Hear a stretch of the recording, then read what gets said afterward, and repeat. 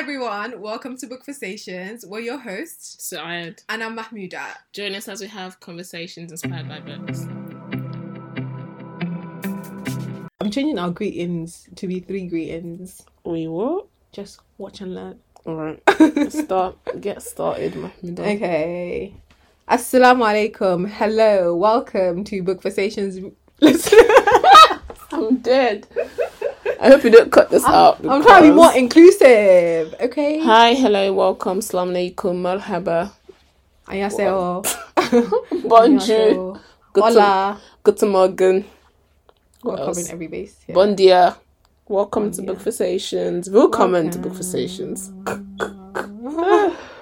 dead. Mahmouda, you start. Bismillah. Hi everyone, welcome to a new episode of Book Conversations. First of all, Ramadan Barak to everyone. Oh yeah, Ramadan Barak, everyone. Yeah, we've been missing action for a while, and we're still going to be missing in action, but it's an intentional pause to re-strategize, to see how we can serve you better. That's what Inshallah. Okay, so as always, this episode's conversation is inspired by Quran Murad's In the Early Hours, a book on spiritual and self-development. In this episode, we're continuing with a discussion of the 4th chapter titled Relating to Allah's Messenger.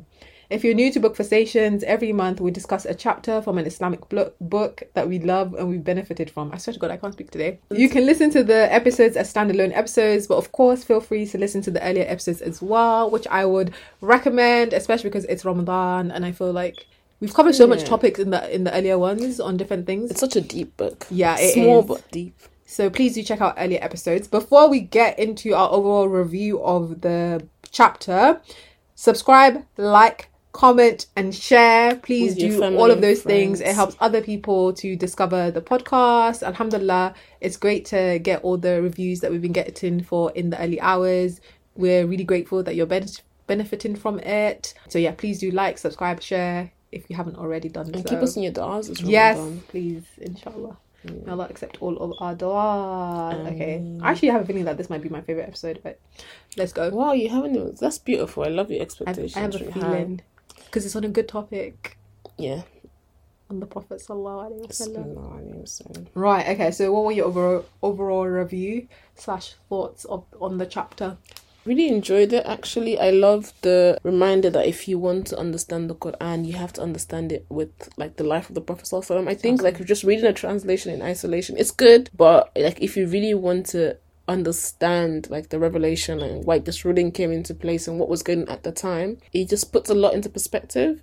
But then I love how it shows you just how rich the Prophet Sallallahu Alaihi Wasallam's life was, and like it did so much, subhanallah, and it lived such a full, wholesome life, and it was just a beautiful reminder.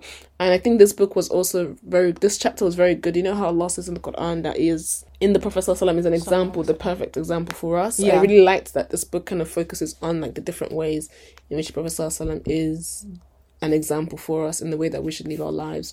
And I love anything to do with the Prophet Sallallahu Alaihi Wasallam anyway, so it was really, really a good read. It was also a good reminder. How did you find it? I had so much to say. Okay, let's go. That's good. Let's right, get started. Yeah, I agree with you. I think it's great that the book, or this chapter anyway, talks about the role that the Prophet ﷺ should have in our lives in terms of him being a role model, in terms of the fact that like the best way for us to live our Islam is through following his sunnah, and why like his knowledge of him, knowledge of his life, knowledge of his actions is essential for us as Muslims. Like we can't just say, oh, I'm a Muslim, and then not care about the Prophet, like the life of the Prophet ﷺ and how he acted and how he behaved. I guess it goes back to that the notion of like Islam isn't just about our personal relationship with Allah subhanahu wa ta'ala. It's just like it should manifest in the way that we treat others. It's important not to remove character from the equation. But also when I was reading the chapter, I thought about how, subhanallah, so I was watching, the way this reflection came about, I was watching Omar Suleiman's Hereafter series. Loving it. It was so emotional, subhanallah, and like just hearing so many of them saying on the Day of Judgment, like one of the first people they would want to see was the Prophet ﷺ. Because who else? And they were crying, and I just thought, isn't it such a special thing that the Prophet is loved by millions. People that have never even met him. Who've never met him. That is a special thing. And it got me thinking about fame and the desire for fame, because I feel like we live in a world where fame and just kind of like getting attention is becoming something that's more prevalent, like the desire for it. And I was just thinking about how, like, when Allah subhanahu wa ta'ala talks about he's the one who gives honor and he's the one who elevates. One of my favorite verses in the Quran is the verse where Allah says that if Allah is pleased with you, I mean, paraphrasing, is going to appoint affection for you in the hearts of people. Like, you're not in, like, if you want good honor and good fame, like, you don't have to be the one to shout from the top of the walls. Like, Allah will make people love you. Yeah. Without you even having to do anything. Exactly. At all. Yeah. It's so interesting. Exactly. Because I just think, like, nowadays, there's so many different, like, reckless ways that you can behave because you want to be seen by people, because you want to be noticed by people, because you want to get those retweets. I can't even tell you what comes to my mind right now, but yeah. So I just thought about, like, subhanAllah, like the station that the Prophet ﷺ has, that, like you said, millions of people love him and we've never met him and we like desire to meet him. And then also a little bit of background story. Because basically, one of the names of the Prophet ﷺ is Mahmud, the one who's praiseworthy, and obviously my name is Mahmuda. But the reason why I bring this up is because there's an ayah in Surah Al-Isra where Allah subhanahu wa ta'ala tells the Prophet ﷺ to wake up part of the night, pray for part of the night, and perhaps you'll be elevated to a praiseworthy station.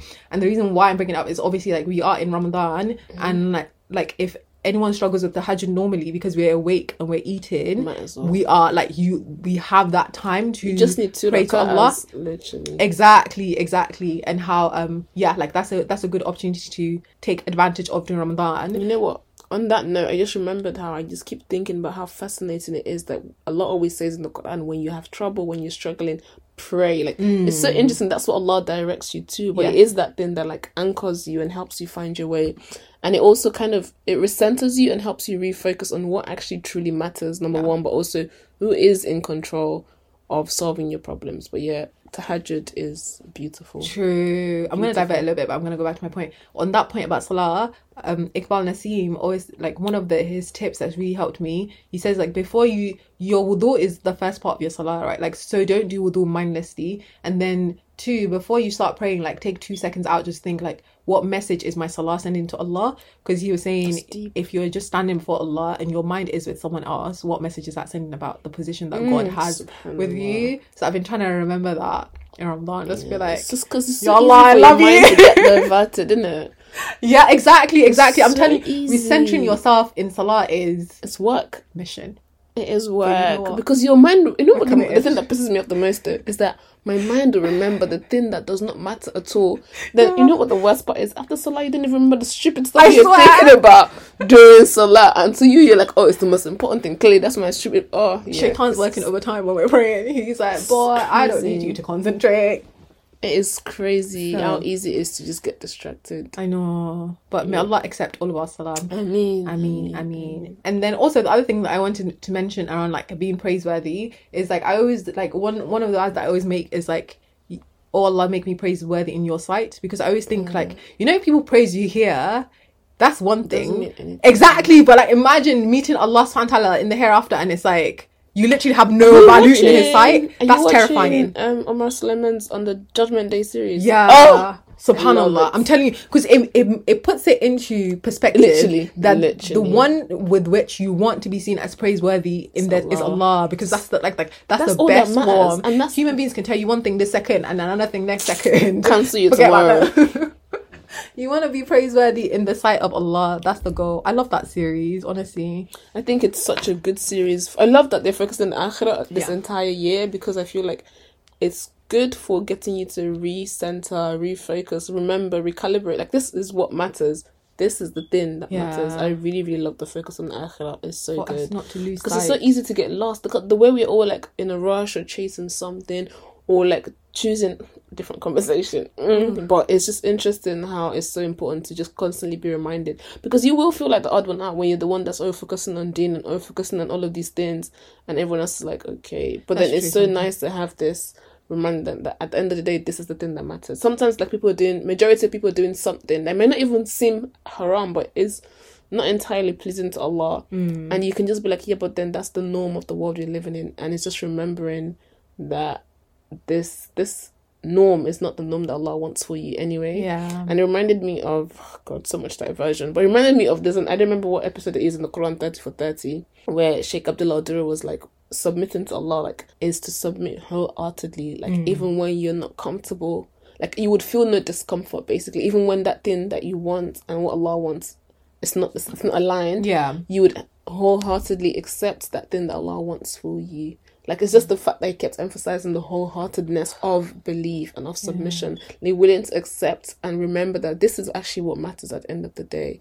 That's deep. Yeah. It's true. Another diversion, but so basically I've been following Iqbal Nasim does this. He's doing a 30-day recitation, and I love it. And one of the explanation that he was giving yesterday, he was saying how fascinating would it be if when we're introducing ourselves as Muslims, instead of saying I'm Muslim, you say I'm someone who submits to God, because that's actually what it is. Like, it's it's about submission. I think when he said that again, like, it gave me more pause of thinking that's the essence of like the deen. It's about total and utter and the submission question is, what does it mean to submit? Not like 1 feet in, 1 feet out, which is the other imagery in the early chapters. May Allah help us, because this life, this dunya, I feel like it's not made for submission. This dunya, it's hard. Right now it's getting hot. Yeah. Like, it seems like things are getting more challenging. Okay, so the last point that I wanted to make around the Prophet ﷺ and the praise and the honor that Prophet ﷺ has, I was listening to this, I can't remember the name anymore, whether it was like a Yoruba lecture or it was like one of those adhkar stuff, but basically the speaker was saying that every other thing that Allah subhanahu wa ta'ala instructs us to do, Allah doesn't participate in. Like, so prayer, giving charity, Allah doesn't like it's below Allah subhanahu wa ta'ala to participate in, but Allah subhanahu wa ta'ala instruct us to send salawat onto the Prophet ﷺ, and he and the angels also do it. Where's the ayah? Surah Ahzab, ayah 56. Allah and his angels send blessings on the Prophet. O you who believe, send your blessings on him and salute him with all respect. And you just think, I'm telling you, to be praiseworthy in the sight of Allah, nothing comes close to it. Nothing comes close to it. Oh, you know what this reminds me of? What an honourable station. Yeah. The hadith where the Prophet ﷺ says when Allah loves a person, he tells Angel Jibril, and Angel Jibril announces in the heavens that Allah loves this person. Then they announce, and it's just, Allah's love is just, it's the best thing. Yeah. And then also the reward that we get for sending salawat onto the Prophet ﷺ, like, it's so easy to do, and there's so much benefit that comes with sending salawat. And I was listening to this lecture, and the ustadha was like, the Prophet ﷺ responds to the salawats that are sent onto him. So it's so beautiful knowing that you said it and he's responded to you. Exactly. SubhanAllah. It's a win-win situation. Oh, I really am looking forward to meeting the Prophet ﷺ. Inshallah, may we be, like, I just can't wait to see those who are in his company. Cool. And that he wanted to see us too. That is true. Guys, we're so lucky. We're so lucky to have him. Should we get onto the conversation? Yes, we should. So the chapter talks about how the Quran provides the framework for human life, but the Prophet ﷺ and his sunnah provide us with the details for that framework, and that following the Prophet ﷺ's footstep is how we live and breathe Islam. So on following the Prophet's footstep, what's your relationship like with the Prophet? I think what transformed my relationship, so because I feel like we're all raised like, oh, believe in the Prophet, we live in the Prophet, right? And I don't think, and I've been asking, so I remember I don't remember when, but sometime in uni, I think it was second year, I attended this halaqah, and then they're talking about obviously the verse of the Quran where Allah says, if you love, so Allah told the Prophet to say, if you love Allah, then follow me and Allah would love you. And I kept thinking, how can you love someone you don't know? Like, I mean, I'm trying, but like those books are so nectar. It was good for the biography, but it wasn't really helping me to connect. And I think one thing that transformed my relationship with the Prophet was listening to the full series by Sheikh Abdul Nasir Janda. Yes. Those series were so good because they not only did they humanize him, they put, because he starts from before the Prophet was even born, like up until, it was just the way he did it as well. Yeah. It made it so easy to connect with him. And I think that opened so many doors for me. It helped me realize that you can listen to so many series of the Prophets and you take away 1,000,001 things from it. Like, for example, what's his name? Ustad Abdurrahman Murphy was also doing Heartwork series following about the Prophet's life, right? Yeah. It was shorter than Sheikh Abdul Nasir's Janda, and it was a specific focus. But still, you learned, if you've heard the stories before, but you learned so much about the Prophet, like so many layered. Like, it just, his life is so layered. It's just, I'm always in awe, because every time I read like all of the different, every day I come across a new hadith, I'm like, The Prophet Sallam It's did so so true, much. so much. Because remember, he became a Prophet. He became a much, Prophet so much. Sallam, became a Prophet at what 40, and then he lived until he was 63. Yeah. In those 23 years, 23 years. and you know what? Actually, diversion, but that always reminds me of how it's never too late to start anything. And you might feel like you're coasting, but Allah could have a vision or a mission or a vision for you that you don't know. And so, like at 40, and for That's 23 true. years, it transformed the world. So much can be basically. achieved in what seems like a short space of time. Literally. Wow. And I just think about how his life was just, it's beautiful. It's I love learning about the Prophet because I know I always learn new things. There's no way. It's just It's like one peeling an hadith, onion. one interaction, one this, and then you're like, oh my It god, the Prophet talked about this, he a talked lot, about this, so this happened.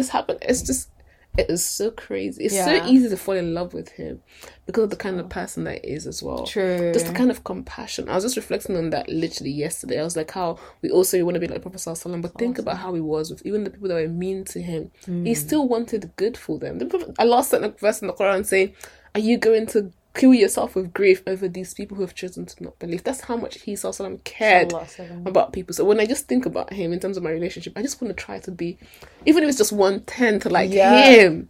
He is an amazingly beautiful soul. It's just subhanallah. Yeah. Anyways, that's how I feel. There's so much to marvel at. I know. I think how I especially because we love reading stories, and like you said, with Sheikh Nasser Jangda's series, you feel like you were there. The way he tells stories, you feel like you were there. I remember him telling a story of the Prophet Sallallahu Alaihi Wasallam laughing, and I can't remember the particular of the story, but when he was narrating it, it felt like I was there. Bruh. And I think when you listen to the Sierra series, and as you mentioned, the more you fall in love with the Prophet Sallallahu Alaihi Wasallam, the more that desire to be with him in the hereafter is present. And so because of that, you just want to try and model as much of his behavior as you can. Literally, because you want to be near him. And Exactly. obviously then you have to follow him. You know what this reminded me of? Actually, something else that actually helped, which is so interesting, is, you know, there was this Omar series, this Arab series with its English subtitles. I've never watched it. And I watched I didn't finish the first, I think it's just one season with like 30 episodes. I haven't finished it, right? But what I think that did for me was, because I already had the context of Sheikh Abdul Nasser Janda's knowledge, watching, because they tried to be as detailed as possible in the series, right? Yeah. And it was so helpful then seeing that brought to life. Of course, it's not the same people and that, but they actually tried to do a good job in telling the story. And I think that also helped, because sometimes you feel like, oh, it's so far away, I can't picture it. But I think that helped with just imagining like the things that happened during that time and how it happened, because it might feel like an abstract thing, but you see, like, for example, it was talking about the how Bilal suffered in the hands of his master when he was like saying ahad, right? And in this show, it was very graphic what he was going through, and you just think what people went through for the faith. The kind of conviction you have to go through all of these things. I mean, that's also what the Sirah teaches us, right? But it was just so interesting seeing that, and I was like, subhanallah. But then you think about it, the reason why they were able to give up their lives, their livelihood, all of that is because they had absolute conviction in Allah's promise about the hereafter. No, but I don't think you can do that if you don't Of course, but I'm just saying, thinking that promise. the people that accepted early, like Abu Bakr and Bilal radiallahu anhu, it's telling of the kind of person Prophet Sallallahu Alaihi Wasallam was, for them to have believed him so early on, right? Yeah. With such conviction. I know. With the kind of things that they went through, and they were like, we're not going to turn back, because look at how his character had been built even before he became a prophet. Exactly. That's a good so point. Interesting. Yeah, character is important over the years. It's true. Yeah, like there's so much that people remember about you even without you noticing. Literally. That's true. Literally. That is very true. And also, I think like when you read the Sirah, regardless of like wherever you are in life, there's always something that you can relate to. There's always a lesson. There's always something you can relate to. Even if you're a young child, you're youth, you're an adult, you're married, you're divorced, you're widowed. He has all of the experience. You've lost a child. It encapsulates so many. Whatever stage you're married. I thought, but I was like, that's why Allah made him the messenger, right? Sallallahu. You have difficult relationships because he's embodied everything. You're like maybe feeling slightly down. Like I remember, like, oh man, there's so many. He has everything you could possibly think of that you've gone through or going through. He's gone experienced. So it's an ocean of knowledge that can never finish. Basically, literally, that's the Sirah. Literally, alhamdulillah. What else was I going to mention? Oh yeah, we were talking about like Sunnah. How important? Like, what are the Sunnah acts that are like your favorites? Even though it's such a weird question to be asking. No, it's not. Your favorite Sunnah. Let me see. My favorite sunnah. I love making the dua for when you look in the mirror. Okay, yeah, that's a good cute. one. I love making the dua for when you buy something, new clothes, and you want to wear them. Yes, I really like that. I love the sunnah of Prophet Sallallahu of like feeding other people first before you take the bite, because it's a show of love. That's true. I love that he loves children. I mean, that's not sunnah really, but I just think it's nice in the way that he was with children. Yeah, like I just think about how now you go. I saw on Twitter a lady was talking about how she had a baby during COVID, so it's her first tarawih in the mosque in a while. She takes her 3-year-old daughter, and it just did not go well. I'm glad that she said she would still take her kids to the mosque, her daughters to the mosque, because I think that's important, because it's Allah's house, it's not yours. I don't understand why people are just... And children should be allowed to be in the mosque. I was thinking about the Prophet Sallallahu who would tell people to like shorten their prayers because of like when Prophet Sallallahu had a baby crying in the crowd, he would shorten like the salah. Look at how considerate he was. Literally. When now people are like, don't bring your children to the mosque. And then later on, you're like, why aren't the young people in the mosque? Like, literally. Follow the logic, please. And how I remember listening to this, there's a series that Al-Maghrib is doing with, what's his name? Ahmad Al-Shukri is on like Maryam alayhi salam. And he was talking about one episode, the importance of daughters and how we believe to daughters, but like Allah holds them in high esteem, right? And he then was given an example of how Prophet Sallallahu would carry his granddaughter during Salah.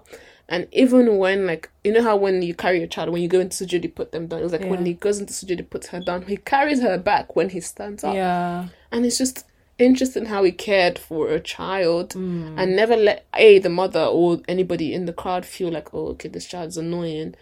And then you don't want to come because you're worried that, oh, your child is going to be the one that causes distraction. He never makes you feel that way. Ever. You want to keep coming back.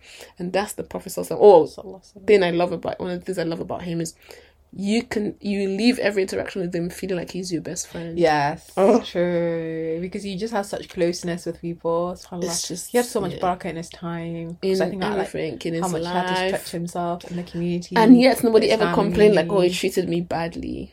It's just, I think about that all the time, about how like he was the busiest person, yet he had time for people. And I remember reading something actually how yes, we're all busy and we want to do things and achieve our goals, and especially with the mindset we have now of individualistic. But one of the biggest things in Islam is that you have to serve people. It's such like it's such an important part of your life. You're someone's sister for a reason, someone's daughter for a reason, someone's, and so on and so on and so on.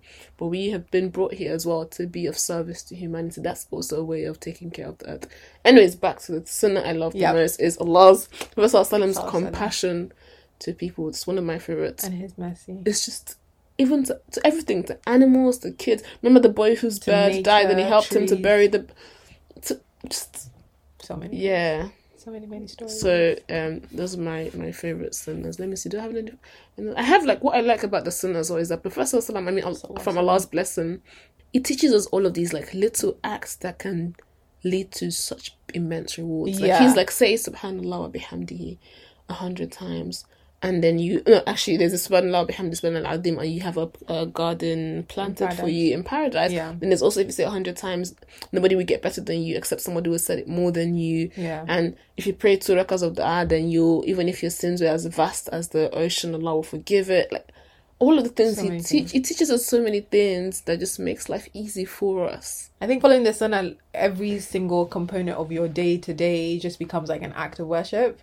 Because what you were saying about the different du'as for different things, if you're leaving the house, if you're getting dressed, if you're looking in the mirror, like the morning and evening adhkars. I love this. There's so many, like before you leave your house, when you're in the market. It keeps you centered, right? Exactly. You know how Allah says always reflects, always remember me. And you think, how can I always remember Allah? But then when you think about all of these sunnahs, you're literally then spending your entire life, your entire days in remembering Allah. It's so beautiful, right? Isn't it? How like it's been, it keeps carrying on. Alhamdulillah. What's your favourite sunnah? I feel like you've covered. Yeah, you've covered mine, so it's all good. No, but what's your favourite sunnah act to do? What do you mean I've covered all the sunnah acts? What is your favourite? Yeah, because my favourite one was adhkars as well. Really? Yeah, because I feel connected when I do the adhkars, like morning and evening adhkars, because it was like something the Prophet ﷺ did and recommended. And I love that they're easy to remember. Exactly. And the meanings are very like... It's very powerful. The Prophet ﷺ always made the most articulate, succinct, but just du'as that have so much depth as well. Literally. It's incredible. So yeah, those are my favourite as well.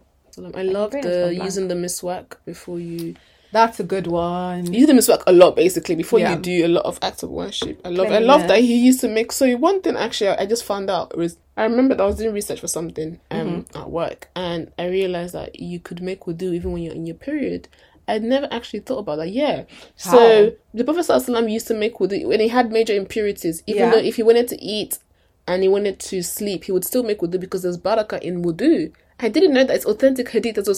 So someone told me that, and I was like, oh my God, I didn't know that. Because there was a verse in the Quran where I was researching the verse in the Quran where Allah says He loves those who purify themselves. Mm-hmm. And then the reminder was that for those who are in your period, you can also make wudu. So I was like, oh, I didn't know that was a thing. And then I saw the authentic hadith where the Prophet ﷺ, when he wanted to sleep or eat, even if he was in a major impurity, he would still make wudu because of the barakah. Of course, it doesn't mean you can touch the Quran, but it's just this is like how Sahari suhoor has a barakah in it, so you should eat it just for the blessing of Allah, because barakah just multiplies your affairs. It was a beautiful learning for me, literally. I didn't know that, so that's a sunnah that I like as well. Now that I know about it, I think it's beautiful. And even if you just make wudu a constant part of your day, then that's constantly purifying yourself. Because Bilal radiallahu anhu, there was a the Prophet ﷺ, there was a time they were having a conversation, and he said he heard the footsteps of Bilal in front of him, and he asked him, like, what does he do? It's because he always uses his wudu. Actually, always make sure he renews it, and once he does, he always make sure he uses it to do at least 1-2 rakahs of prayer. It's so cool. I know. It's not like holding on to wudu. Holding on to wudu. Okay, so I have a sunnah act that I want to try. Hijama, cupping. I'm looking forward to it. I've heard about, like, a lot of the good benefits. So once you try, let me know. I shall, indeed. I can jump on the train with you, inshallah. Another one, visiting the sick. I think that's a really, really important one. It's a beautiful sunnah. You know what? Actually, in my household, 2 people were sick for the past couple of days, right? Oh no. And bruv, I kept telling them. I said, first of all, this is Allah purifying you, forgiving your sins, and you know Allah says is with the sick. So I told them, I said, mention my name to Allah, please, mention my name to Allah, because Allah said in the hadith.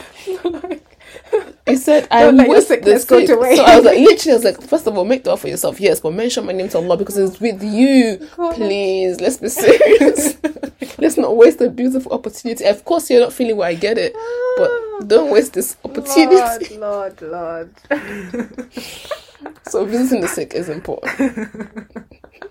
God will help you. Like, I just imagine someone's really saying, you're like, it is true. You're like, I just didn't want opportunity to get wasted in it. So I was like, please mention my name to God. Tell him Saad's here. Saad's here, asking, making the Okay, right. The book also talks about how in the Western society, sometimes it's hard to implement sunnah or like practice a life that is in accordance with the sunnah. Sometimes, or lots of times. But what are your thoughts on that? Because I feel like, is there a major distinction between living in Western society and living in a Muslim country? So at this point in time, actually, I don't actually distinguish between the both of them, because I feel like the idea or the concept of a Muslim country is not the same as what it used to be. Exactly. So that's why I don't think, maybe when the person wrote the book, the person was just had a frame of reference. Yeah. But I don't think I have a frame of reference. I think it's all the same now. It doesn't matter where you live, the fitna is all there and it's all the same. But I do still think that, which in this day and age in general, it is a bit difficult to live the sunnah. Some things have been made very difficult. So for example, I was talking to somebody a couple of days ago about how I don't know why it never occurred to me that insurance was haram. I didn't know either until I saw a Twitter discussion. Oh, so basically what happened was, I was talking to one of my cousins about, I wanted to get insurance for my laptop because I was like, such a big investment, blah, blah, blah. And I hadn't had insurance in a while, right? So then it's so interesting the way Allah works. I had actually paid for the insurance that morning. Yeah. Then Allah, I don't know, I think it was from one of the Quran 30 for 30 conversations. Then Allah inspired a thought in my mind to go look up insurances. I don't know why. Normally I look up stuff about the deen, but I just felt, everybody does it, so it must be normal. And then the first thing I saw was, it wasn't even sugar-coated, it wasn't even a difference of opinion. It's haram, or the commercial one. Is this for everything? I'm so confused because I feel like I haven't read enough about it. So I read a lot because I was like, I'm sorry, so stuff like me. Let's say stuff like home appliances as well. Let me explain. You can't pay insurance on it. So because insurance works on risks, so they give you the 3 reasons why it's haram, because it works on risks. And it's a form of gambling. And it's a system that cheats people, because if nothing happens, you're still paying, right? So it profits the people that benefit from it, basically. There is halal insurance in the sense it's the one where the community comes together and pays money to a fund, so you're not losing out. And so if something was to happen to somebody, you would give them from that fund and you'd all continue. So there's a way to make it halal, Right. but it has to be community based and intentional, not the way the commercial ones. So then obviously I read about, like, because I was reading about car insurance, because in this country You do have to have... exactly, you have to have insurance to drive, and also there are lots of places where the public transport is not good enough, and they said Exactly. when it's a necessity. So there is the ruling of when it's a Okay, necessity, right. you can get it, but you should try as much as possible to seek out alternatives. But when it's a necessity, the sin is no longer on you, because there is the ruling of necessity in Islam, where when Okay. something is a necessity. But I was just thinking about how it's a rampant culture, right? But it makes sense why it's haram though, because it's the thing of, because, and that's what they're capitalizing on. Human beings, we're very afraid, or I've paid for this thing, imagine if something happens to you, right? We very, like, want to control as much as we can. And I think about that in terms of also, like, life insurance as well, life insurance, and how it's a form of, people are paying for something, right? But then the thing is, and it's the thing about the rich gets richer, right? These insurance companies benefit a lot. If 1 million people are paying insurance, Yeah. what are the chances that the 1 million people are going to actually Are gonna get sick. claim literally Yeah. on anything, right? So they're the ones who continue to benefit.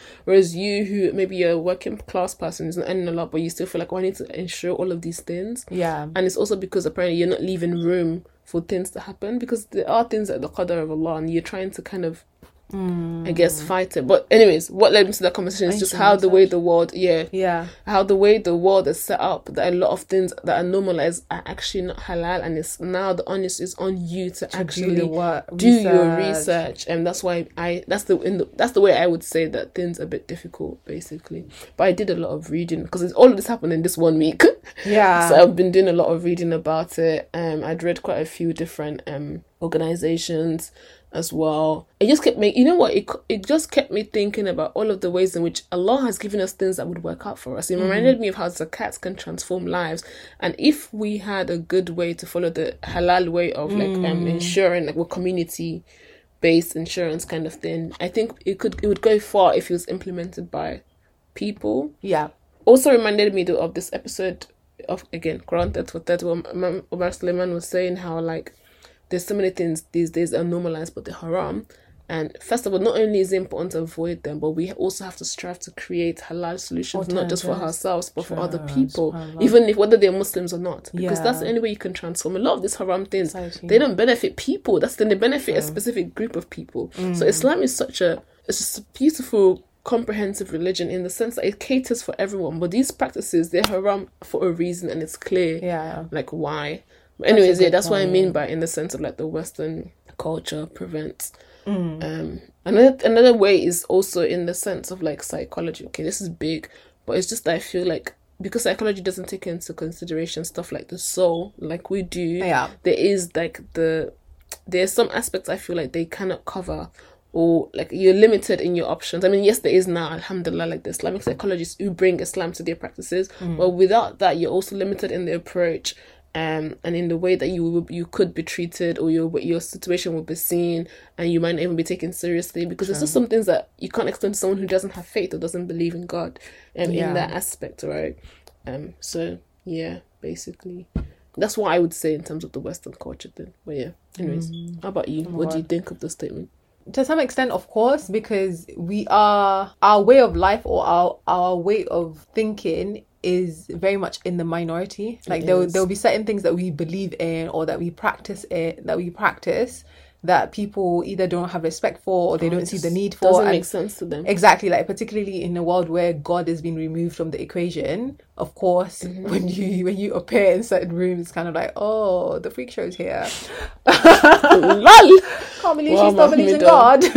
No, that's actually, it's so interesting. That's the sentiment now. Like, can't believe in this day and age you still believe in God. Like, we're the dumb ones. Okay, but sorry, not that I'm saying anyone's dumb, but it's that thing of, in some environments for sure, it is hard. I mean, in this world where they're even banning the hijab in France, in India, countries, in some workplaces, you can't wear anything quote unquote religious. Yeah, there's increase in Islamophobia all across the world, and that's kind of petrifying / scary at the same time. Well, it reminds me of the hadith with Prophet Sallallahu. There's going to be a point where holding onto your deen is like holding onto hot coal. I feel like we're nearing that point if you're not even there already. Yeah. I think even just the things that we're exposed to in society, the things that we are, like, legitimizing as, like, encouraging people towards as well. I feel like learning our deen and holding on to it is a challenge. And so much dua is involved in the process of like Allah keeping your heart like grounded in the deen, and Allah guiding your path so that you're making the right decisions,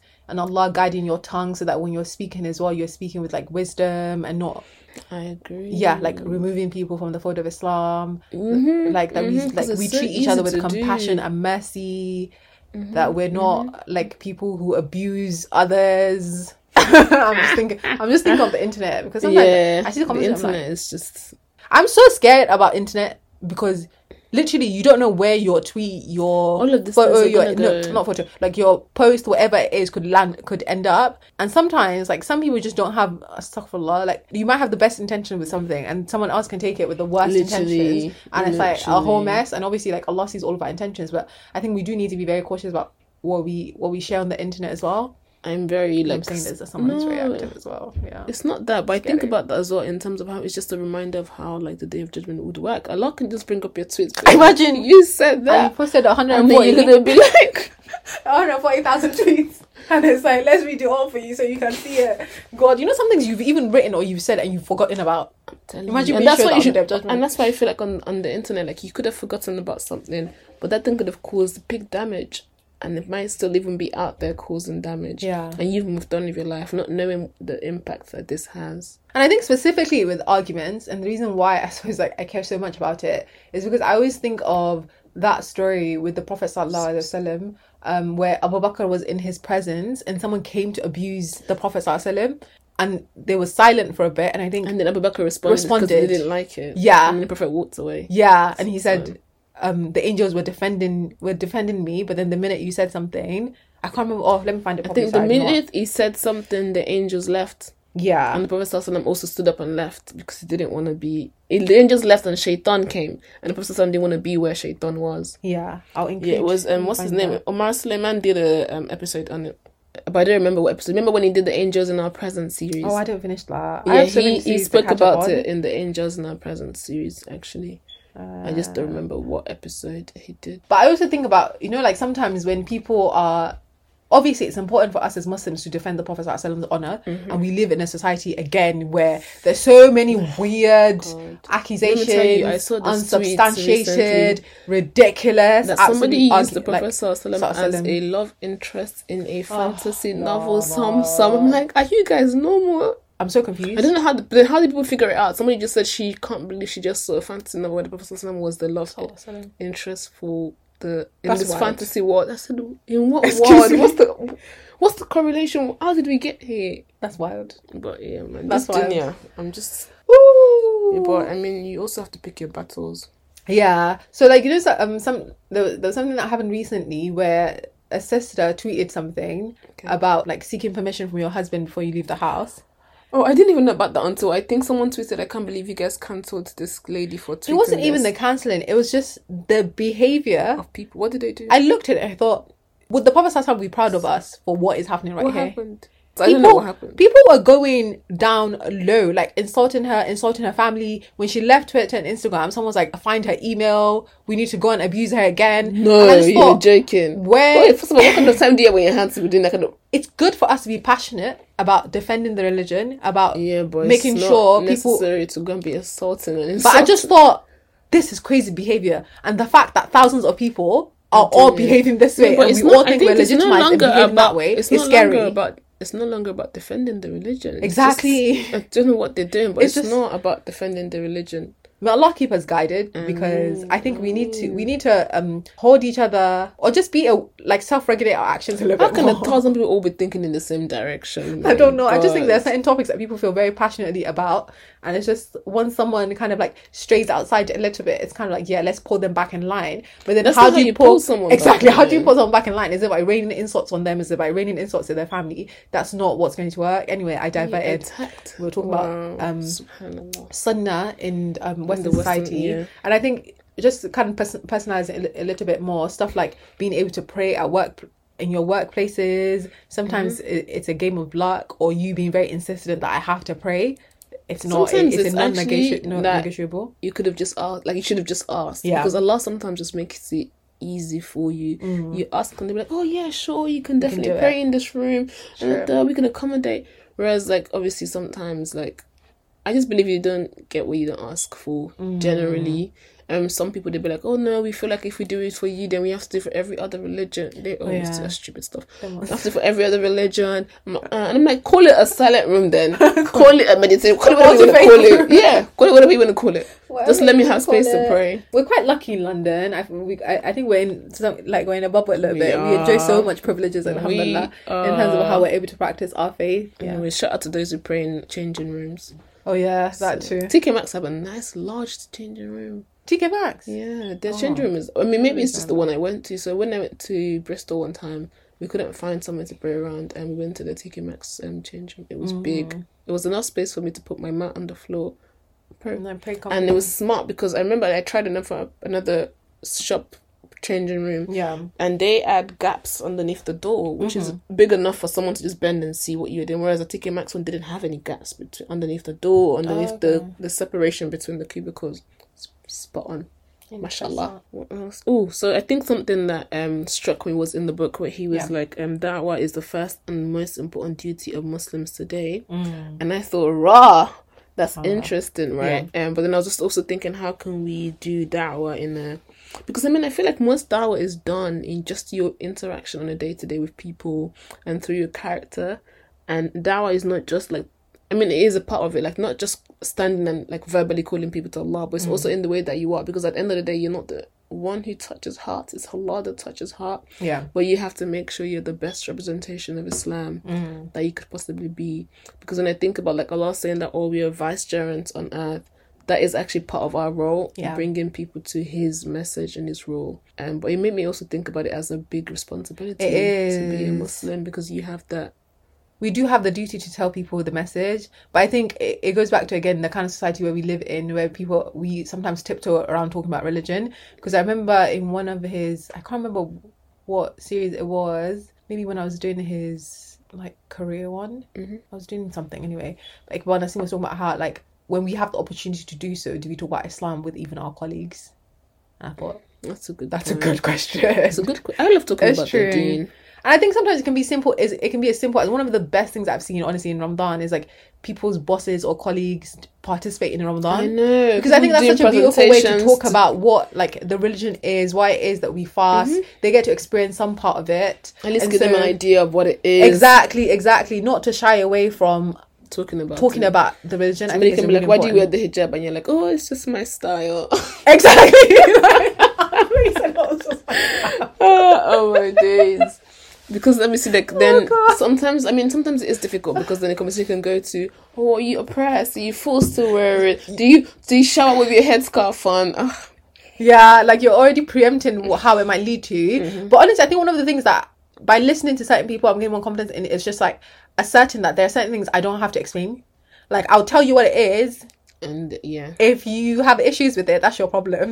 It is. I'm not involved. Like, if I tell someone I wear hijab as an act of submission to God, and you're asking me, but is it fair or is it unfair?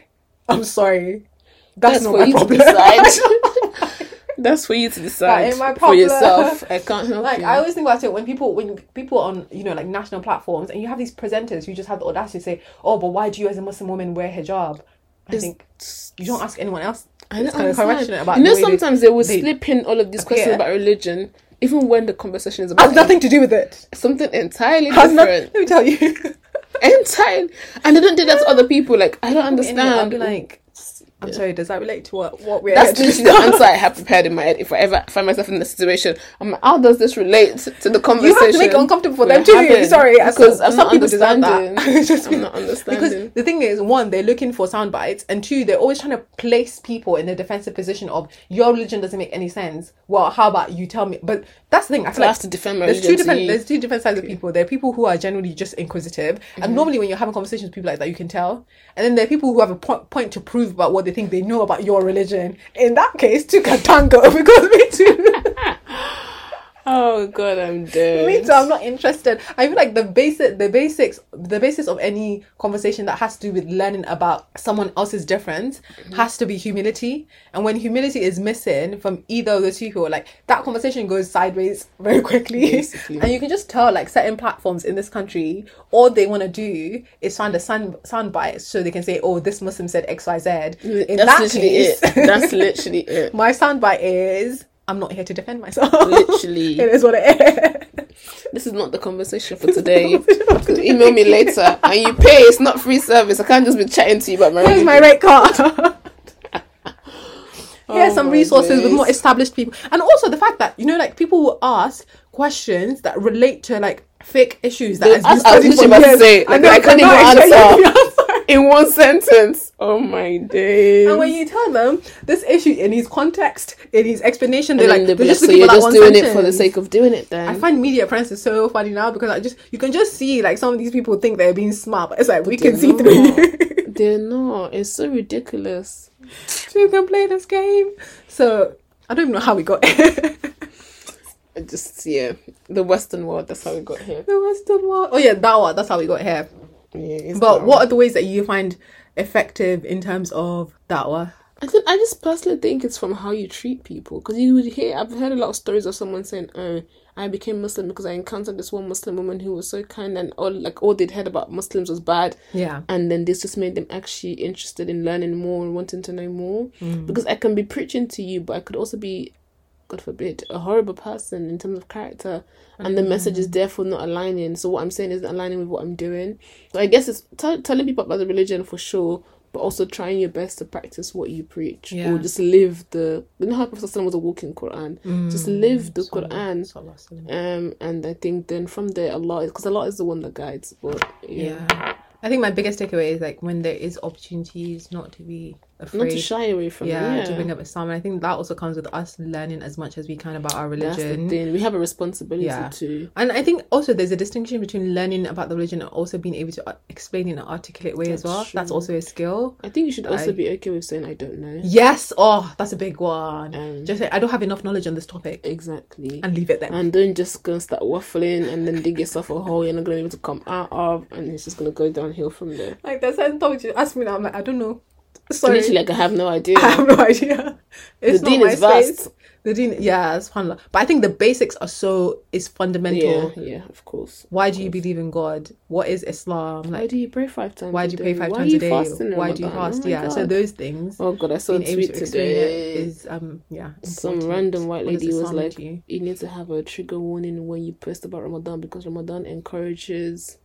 Oh my God, no. disordered- Oh, I can see why it would be tough with people who already have. No, but it's not eating Ramadan disorders. that encourages Exactly. it though. So she just, Subhanallah. the way she phrased it, I was just like, Allah help us. it's everyday attack Islam. Just take a break one day. No. To be honest, I've muted so many words on Twitter that there's certain things that don't come on my thing That's anymore. good. I didn't even check enough to know that you could even mute words. So Oh, interesting. whenever something's like really hot on the TR and I'm like, this doesn't make any sense, Islamic or non-Islamic related, I'll mute the words. And then maybe when I search for it months later and then someone's tweet is blocked because I've muted a particular word, then I'll realise Oh wow, I've done a mass muting. mad. Because certain times I'm just like, ooh, if all you want to do, or even sometimes, like I might post the most random thing, and someone will reply under that tweet. But what about ex-Muslims? I can't remember what I posted recently.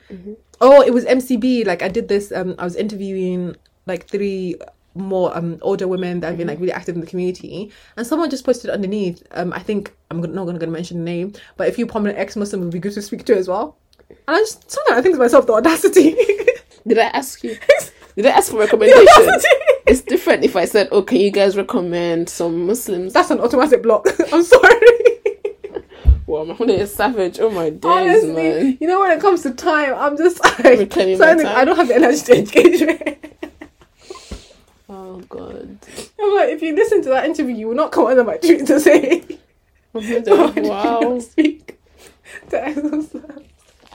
Oh, Allah forgive me. But sometimes people don't actually read the articles or read or That's what I'm watch like, the thing. They just see audacity. the title and then they just comment, and I'm just like, no, you just know, babes. It's You have not to me that'll be doing back and forth. I've told people, I'll be me, explaining you will to not find me you. doing Can back you and forth kindly go online. read it? Yeah, it does. I'll It not becomes even reply. exhausting very quickly. Exactly, no one has energy for that. I feel like as black women, as black Muslim women, there's so much entitlement to our time, and I'm just not in a space it's crazy. where I can give that to people who are not deserving of it anymore. God. They literally expect us to If be you move explaining. sideways, is a block. That's my rule. Oh my God, oh God. If I see you moving anyhow, block. It's true. Life is too short. If I to see be that you're honest. always engaged in battle, block. Wow, everybody, you need a Mahmuda manifesto for how to deal with people on social media. A Mahmuda manifesto. When you... Oh god. Anyway, Yeah. back to the subject.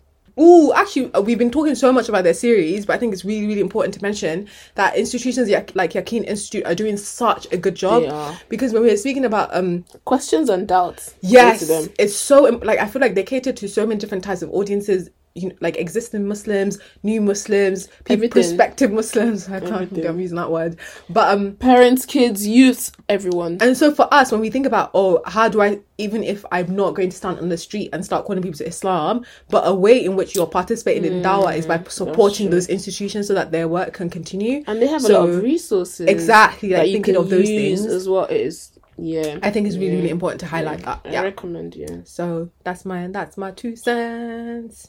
Anything else to end, Dad? No. Clear. Alhamdulillah. May we be of those who are in the company of the Prophet Sallallahu Alaihi Wasallam. And actually, one more. I And just saw thereafter. something. I remembered he talked about the importance of reaching the youths. Yes. And I just think about, like, are we actually reaching the youths with True. the deen these days? It's interesting because I feel like I see more and more people leaving. Yeah, same. And it's so sad.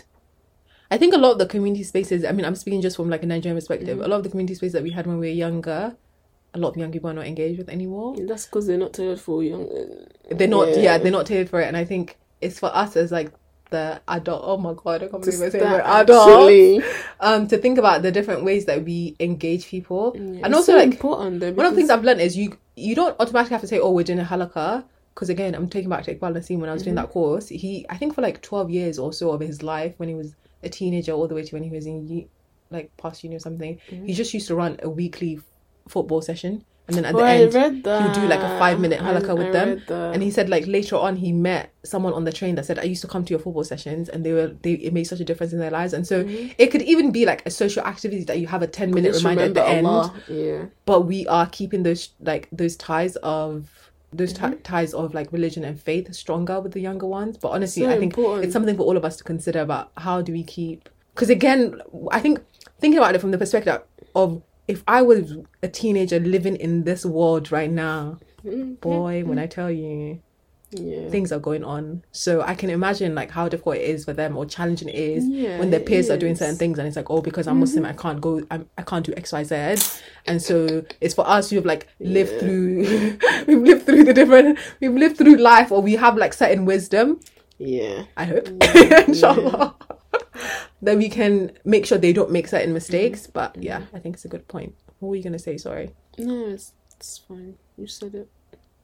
Just the importance. I just kept thinking about how, like, because if we don't, then they're gonna become adults who don't, and then you're just slowly gonna lose like people more and more and more. Because then if you have adults that don't, then you're gonna have more teenagers that don't. Basically, it's just gonna be a vicious cycle. It's true.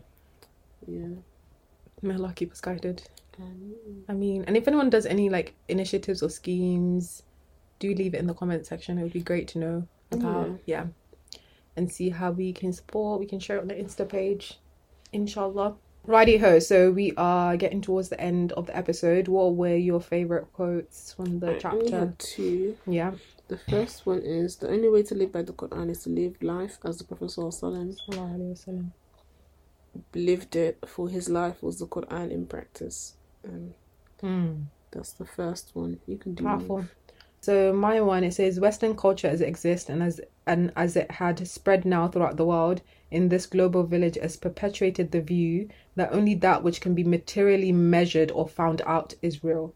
Whatever cannot be measured has no value. Therefore, both Islamic and Western cultures are diametrically opposed. You know what I find so funny about this Western culture about measurement and real? You Yeah. can't measure love. Yet love is real. But Get into philosophical debates. Because you can't measure love, right? But love is real.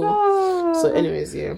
I think Western culture does place a lot of emphasis on like what we are, empirical evidence and what we're able to perceive, and that does comes in opposition with.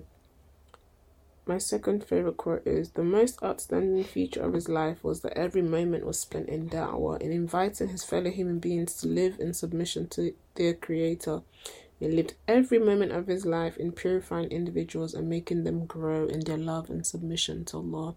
And that reminded me of the fact that it's not doing da'wah, it's not just calling people to Allah. Yeah. You have to get them to the point where they love Allah. I remember seeing a story of like a lot of converts or reverts. They were like, when we accepted Islam, the first thing that people were telling us was, oh, go get married, wear the hijab. And nobody was like, do you know how to pray? Do you know what it means to pray 5 times a day? Do you know that it's a form of communication with Allah? Even a lot of us who are born Muslim, a lot of us don't know that. All of that stuff. And like, it's so important to not just make people Muslim, which is, I think, another reason why I feel like people are leaving the deen is, you've taught me the deen from a law perspective, from a rules, do this. But if I don't have a passion, if I don't have a connection to the one who I'm worshipping and submitting to, what's the motivation to carry on? That's a word. So yeah, that is so true. Like not just the legal rulings, but focusing on the heart of the deen. It's so important. It's so important. So true. We're missing the secret sauce. Yeah. May Allah help us. I mean. Yeah, my one is just an ayah in the Quran that was mentioned in the chapter. It's in Surah Al-Anbiya 21:107. We sent you not but as a mercy for all the worlds. And I think that's beautiful. Beautiful way to capture the essence of the Prophet sallallahu alaihi wasallam. Yeah, I don't need to talk about the latest book I'm reading. It's alright. Are you sure? Yeah. I'm reading this book actually. It's very thin. I think I told you about it. And Agendas to Change Our Condition. Oh yeah. It's only like 70 pages, if not less. Yeah. By Sheikh Hamza Yusuf and Zaid Shakir. I think it's really good. I love that it's very, very focused on practicality, and then they've got the exercise at the end to choose one act you're going to work on for like 40 days. Yeah. And if you slip, you start again. You start again. Sorry. But that is the way you build a habit, isn't it? Yeah, so it's very interesting because I love the practical focus of it. I love that I haven't even finished it. Yeah, because I feel like I started reading and I realised the book I'm going to take my time to read, because you have to actually try to embody what you're learning as you're reading through it. And just the focus on how it's important to serve. Community service is literally a big part of one of the reasons why we've been placed on this earth. Because I think that's actually a form of da'wah. When you serve, that's how you call people to Allah as well. But that is a book that I'm currently reading, and I'm also trying to get through Purification of the Heart. I think it's such an important book. I feel like that should be our next book. I think so too. That links more with that links a lot with like society and us looking within and how we keep our heart so important. secure. And the reason why I didn't plan to read it this Ramadan actually. I planned to read Muhammad by Martin Lings. Okay. But then I remembered listening to this lecture, and it was like how Allah, like the Quran is light, and Allah is light, and if you want Allah to fill your heart with light and fill your life with light, you have to come to Him with a pure heart, because you cannot fill something that's not pure with something that's pure, like light. And also Allah said on the Day of Judgment, is those who have a pure heart, Qalbun Salim. And so I just thought how it's always easy to forget the diseases of the heart, because there's some of them that are like so easy to make and commit. So I was like, I actually want to focus this Ramadan on seeking like ways. I mean, of course, istighfar purifies your heart, but just being aware, reminding myself of all of the diseases, of the ways you could fall into the traps, and how to prevent them, avoid them, try to cure them. So I always recommend that book. I think it's a very easy to read book, comprehensive, and you should just take it one step at a time. Inshallah. Those are the books I'm reading actually. Unrelated, I was using the app, and I had a 165-day streak. You know when you were saying, like, with the agenda to change your condition, if you miss one day, you have to start again? It's like Duolingo, innit? If you miss one day, I had to start from day one. When I tell you, it was hurting my chest. That hurts. No, that hurts. My chest. But you know what? It guarantees that you learn your lesson. Exactly. Because next time you don't miss. Unless you don't care, then, Yeah, but that's the thing. I feel like that's why the method works, because as you're going through it, that consciousness is strengthened every time you have to go back again to start over. You're from more the aware beginning. of like, and you don't make the same excuse mistakes. You Exactly. understand different paths to it. Like you're learning. I think you're more careful. You set more boundaries. exactly. More everything. Yeah, it's that process of reiterating. Like, how did I end up on day one again at this point? And then you continue. So you fail to another do good book. better. Yeah. True say, fail to do better. I like that. That's a word. That's a quote. Okay, thanks. Oh man. Right, mashallah. If you made it till the end of the episode, clap for yourself. Oh my days. A round of applause to you. But no, thank you for joining us on this episode. We pray that Allah subhanahu wa ta'ala continue to keep all of us guided. May Allah forgive us for anything that we may have said wrong today. May Allah purify our tongues, allow us to only say what is good, allow us to get the best from Ramadan, allow us to be of those who walk away from Ramadan with all our sins cleansed and accept all our du'as. Allow us to meet Laylatul Qadr and make the most of it. Ameen. Yeah, we're keeping the book Conversations fam in our du'as. We are. I'll add it to my list now so I don't forget. Because I feel like it's easy to forget the people you're going to make the ask for if you don't write it down in it. I feel like we should do an Accepted Whispers part 2. That would be nice, actually. A reflection. I genuinely feel like last year... I think we should do that. Oh, bro, same. Alhamdulillah. Because, mate, Allah's good. God is good. All the time. All the time. All the time. That's the end of today's show. See you soon, inshallah. Assalamu alaikum. I'm not reading the end. I already told them to subscribe and like. Email us your thoughts at bookconversationspod@gmail.com and let us know what other books you'd like us to check out while we go back to re-strategize. Yeah, we only have one more episode. Are we doing an episode in May? That's what I'm saying. And then we're going on a bit of a pause. But don't worry, I'll be posting the highlights from the old episodes. You can listen to those, inshallah. Inshallah. We'll see you soon. Adios. Till next time. Till next time. Remember to read.